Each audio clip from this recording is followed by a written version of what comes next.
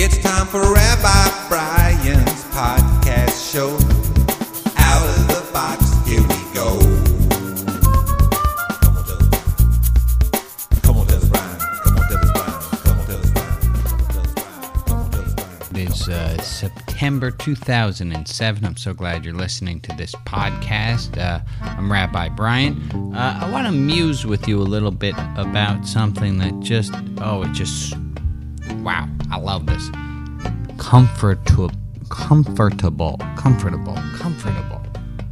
First of all, ergonomic designers, people who design airplane seats and that kind of thing, the definition of comfort, according to them, and it's technically called a privative definition, where you define something as the negation of something else. For example, good is the absence of evil, or evil is the absence of good.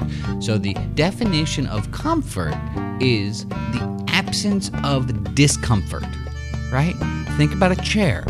A comfortable chair is one that there's no discomfort to. There's no actual way of saying what part of it's comfortable. You just know where it's not comfortable. Well, I want to talk about this comfort today. I really want to just point out something that's so clean and clear, and I just wish everyone knew this. I wish I really knew this. Like, I know it, but I don't really know it. And the idea is, who said you're supposed to be comfortable all the time? Right? I mean, there's this giant societal notion that we should all be happy all the time or comfortable all the time. Really? That just doesn't work. And more so, while we try to run towards comforting ourselves when we don't feel comfortable, we just get in our own way. So what I'm going to advise is un-American or something, possibly, is that we all take a little bit more time and learn what our discomfort feels like. Not to beat ourselves up when we're already feeling bad. You don't need to, add suffering to suffering. But the next time you feel uncomfortable, instead of immediately trying to fix it, why don't you take a moment to think, oh, this is discomfort. This is what discomfort is.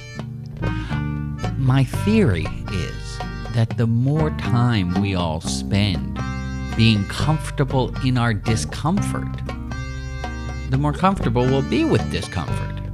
You understand what I'm saying? This stuff all starts to sound kind of new agey and, white is black, black is white. But the more comfortable you get with discomfort, the better off we're all going to be. Alrighty, that's my little message for the week. Make sure to get the 77% Weekly, my spiritual religious newsletter, at www.rotb.org.